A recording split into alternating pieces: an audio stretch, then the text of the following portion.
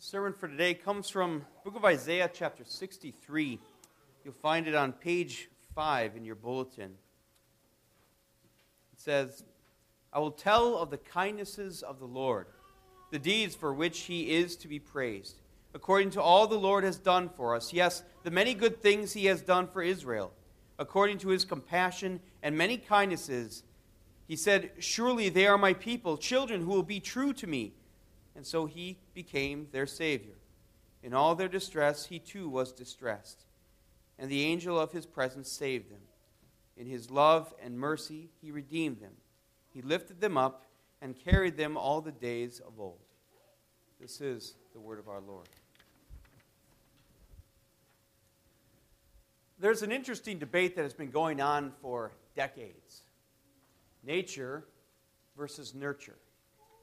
How much of who I am is because of my genes that were passed down to me because of my parents, and how much of who I am is because of my different experiences, my upbringing, my childhood. Some say in the debate that it's a 50-50. Others may side more with a 75-25, saying that, well, no, our experiences, our nurture has definitely formed us and made us who we are. It doesn't really matter which side of the debate you may be on. We have to admit that nurture does play a significant role in who we are, and even to the point of the decisions that we make every day can be possibly somehow traced back to the different experiences that we have had in our life. And there's a reason for that. We remember. While you may not be able to remember every last detail of everything that happened to you as a child, those different experiences that you had as a child as you were growing up, they formed you. They made you who you are. As you think about your father, some of you may have wonderful memories of your father. Others of you may have horrible memories of your father. And others of you may have absolutely no memory at all of your father. And those different experiences, for better or for worse, formed us into the person that we are today. So you think about the different friends that you may have had. Some of you may have wonderful memories of very good friends who loved you and took care of you, and others of you have horrible memories of good friends who betrayed you. Those different experiences formed us into who we are. Nurture. Today we're looking at a section of Isaiah where we see a prayer that comes from believers to God as they recount and talk about the wonderful kindness and love of a faithful God.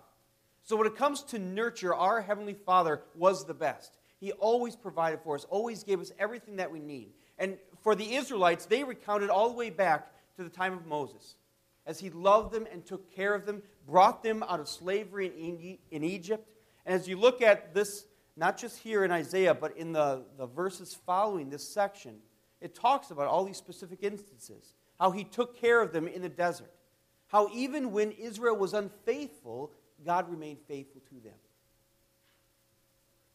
As far as the Heavenly Father was concerned, as far as nurture for the Israelites, they could not have had a more loving, a more wonderful experience and upbringing as they considered their loving Heavenly Father. What about you and me? See, that's the experience of the Israelites and how they thought of their loving Heavenly Father. What about us? As we think about this, just this past year of 2013, how did God provide for you? How did he take care of you this past year? And as you think through this last year, how he took care of you, how he provided for you, you have to admit that you can only think of really a few things, a small percentage, because so many different ways God has provided for us, we don't even realize. We don't even see his protection in so many ways. But think about it. How has God provided for you this past year? He gave you a job, helped you so that you would not lose your job this last year. Maybe he provided you with a spouse this last year. Maybe you had a child this last year. He has blessed you in so many different ways just in this last year. As I think back at this last year, 2013, there was not a day that I had this last year where I had to worry about where I was going to get food. My pantry always had something in it this past year. Out of all the worries that I had, I never had to worry about food. So many of these things we take for granted. Our God, our loving Heavenly Father, has always provided for us. He has continued to do that. And we could talk all day long, all week long, about how He has done that through your entire life, not just in this one year. When it comes to a Father, our Heavenly Father has only been loving. He's only been kind, only been faithful to us, even when we have forgotten about Him at times. You see, the greatest act of love as we consider our Heavenly Father is when we go all the way back to the beginning of when He made us His children and when He became our Heavenly Father. You see, we weren't always the picture-perfect family, were we? We actually started out as quite a dysfunctional family. Sin came into this world, came into our own lives, and because of that, our future looked worse than an orphanage full of abandoned children. And so our God came to us, and He redeemed us. If you notice what He says here in verse 9 in our lesson, it says this, very simply put, in His love and mercy, He redeemed them. Now, the word redeem is a very unique word. And I think the best example of that word redeem is found in the book of Ruth. And you remember what happened in the book of Ruth? Ruth was a person who lost her husband. Her husband had died. And her mother-in-law, her husband died as well. And so it was Ruth and her mother-in-law who really had nothing. At this time, there were no government programs to take care of them. They didn't know what to do. And so at this time, a redeemer was someone who would, out of the goodness of his heart, pay with his own money to help out a destitute relative so that they would not lose their property. Boaz became the kinsman redeemer to Ruth. He redeemed her. In essence, he saved her. He rescued her and became her husband. And he remained faithful to her. Well, our God redeemed us. And He has remained faithful to us. And the cost to redeem us was far more than just money. No, the cost to redeem us was His Son. This child, Jesus, came into this world for us. And when Jesus and Mary and Joseph became a family, so did we. That's when we gained our family. And Jesus grew up. He grew up to be your perfect substitute. He lived a perfect life in your place because you couldn't do it. And He went to the cross to pay the punishment for all of your sins. He rose from the dead finally to seal your adoption as sons of a loving, faithful Father. That's what our Father has done for us and how He's taken care of us through the years. When it comes to nurture, we could not have had a better Father taking care of us, loving us. His faithfulness throughout generations, even before we were born. But nurture is not all that has formed us, is it? Nature has also taken a toll in our lives, specifically our sinful nature. Look at what it says here in verse 8. He, that is the Lord, said, surely they are my people, sons who will not be false to me. And so He became their Savior. God says to Himself, look at all the incredible things that I have done for my children. Look at my faithfulness to them. Look at all that I've done so that I could adopt them as my children. I sacrificed my own son for them. Surely they won't be false to me. Surely they'll never deceive me. Surely they'll never lie to me. They'll never complain about everything because they know how faithful I am. They know how loving I am to them. My children, they'll never deceive each other. They'll never be greedy because I'm always going to provide for them. I always have. They're never going to be worried about anything because I'm always going to be there to protect them. I always have been. They'll always be kind to others because they're going to reflect that same love that I showed to them. That's the conversation that God has with Himself here. So which one overtakes you more at times? Your sinful nature or the nurture that came from a loving Heavenly Father who's always taken care of you?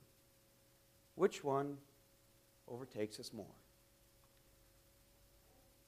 Just depends on the day, I guess, right? We don't always act like who we belong to. We don't always act as if we remember all of the great acts of kindness and love of our Heavenly Father towards us. But note again what it says there in that same verse. It says again, He said, surely they are my people, sons who will not be false to me, and so He became their Savior. See, in the Old Testament, God made a covenant, a promise with those Old Testament believers, saying simply this: if you will be faithful to me, I will remain faithful to you. Well, it didn't take very long for those Old Testament believers to break that covenant with God. They were not always faithful to Him. But God continued to remain faithful to them. And He's done the same for us too. Even though we haven't always acted like who we belong to, even though we don't always remember the great acts of kindness of our Lord towards us, He still has remained faithful to us, and that's what Christmas proves. That our Lord has remained faithful to us.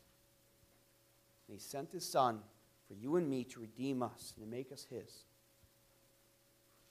And it goes on to talk about the incredible kindness and love of our Lord. In this simple phrase, look at verse 9. It says, in all their distress, He too was distressed. See, a loving father is someone who becomes distressed when his own children are distressed. I know that for my kids too. When my children are sick, I think any parent would think this way, that if only they wouldn't have to suffer. If I could take their place and they wouldn't have to suffer, I could suffer for them. In the same way, when my children become teenagers, there's going to be times I know when I am very worried about them, when they are off somewhere with their friends. I don't know where they are. And whether or not they are in distress, I'm going to feel distressed, worried about where they may or may not be. I know there were times when my poor mother had to deal with me and my brothers when we were growing up in our high school and college years. And I know that for a good decade, my poor mother, did not sleep. I'm pretty sure she did not. And there was one time when I tested out during the summers, when I was in college, I'd come home and live with my parents during the summers. And just to test it out one time, I got back, I was out with my friends, got back around 2 a.m., and I tested out in the kitchen, and I just said, hey, Mom, are you awake? Yeah. What's going on? What do you need? Right? 2 a.m., 2 in the morning, she was still awake because she was thinking about one of her children who were out and about. Right? Our Heavenly Father is the same way. He cares for us. When we are distressed, He is distressed. The difference is that when my children are sick, there's really nothing I can do for them. When my children get to the point of being teenagers and they're out and about, there's really nothing I can do for them except to worry about them until they get home. But for our Heavenly Father, it's different. He is able to cure us. He is able, when we are in danger, to send extra angels to take care of us and to provide for us. See, as we look at this section of Scripture in Isaiah, the whole purpose is to remind you of the kindness and love of our God. Not just as you look back at 2013, and not only as you look back at your whole lives, but even before that. We see the kindness and love of our God who sent His Son into this world. Christmas time is a time when we get to remember the Christ child who was born for us, where we get to be reminded again of the faithfulness of our Lord in spite of the fact that we haven't always been faithful to Him. And I realize that during Christmas time, there are so many different distractions, and the busyness gets to us, and sometimes we don't always remember and take time to think about the love and faithfulness and kindness of our Lord at Christmas time. But really, those distractions are all throughout the year. They are. There are always going to be distractions in our life that take away, that cause us to forget about the kindness and love of our God. And that's when that nature, our sinful nature, tends to take over. We fall into doubt. We fall into worry. Because we easily forget about the kindness and love of our God. And so we need to remember. And there's only one way to remember, to recall the kindness and deeds of our Lord, and that's to go back to God's Word. For me, if it would ever come to the point where I would not appreciate my children, my family, there's one very simple thing that I can do. Turn on the home videos. And when I turn on home videos, it causes me to laugh. It causes me to smile as I think about how 5 years ago, what Maddie was like and when my daughters were like 5 years ago, right? And all of a sudden, it causes you to realize your blessings, appreciate your family even more. Well, our home videos, spiritually speaking, is God's Word. Where we look at God's Word and we recall, we remember all the great ways God has taken care of us, not only through our life, but throughout the centuries.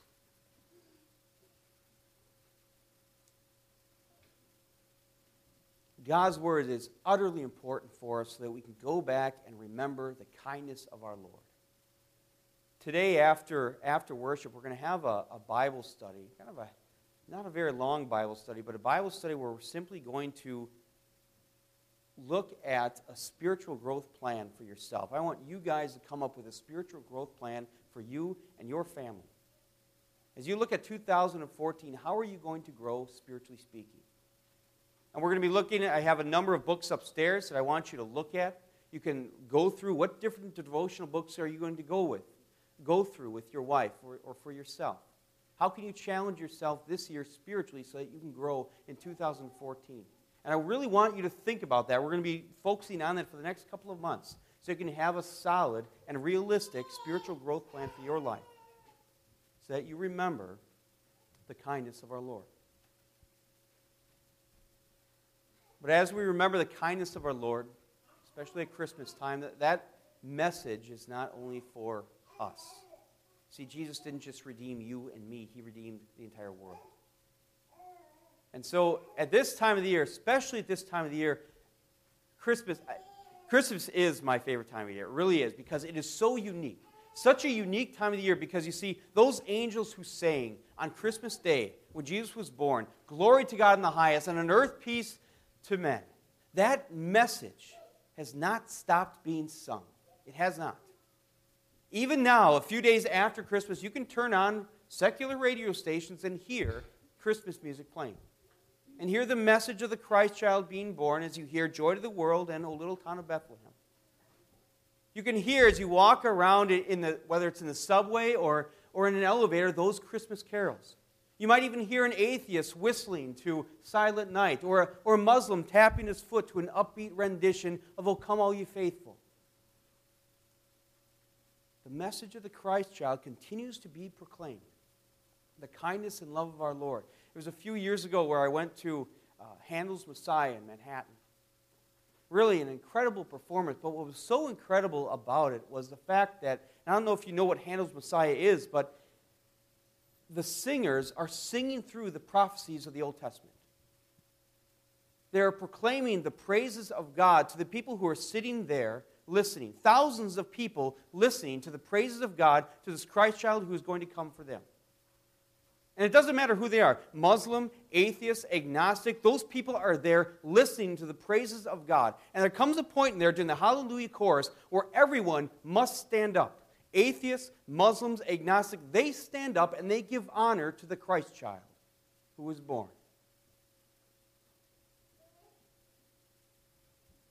The message of Christmas is continually being told to the people in this world, whether they like it or not, especially during this time of Christmas. And we have an incredible opportunity to let them in on what all this means, who this Christ child truly is, to tell them of the kindness and love of our Lord as well. We need to be reminded for ourselves, but we also have the opportunity, especially at this time of year, to tell others about the kindness and love of our Lord. Amen.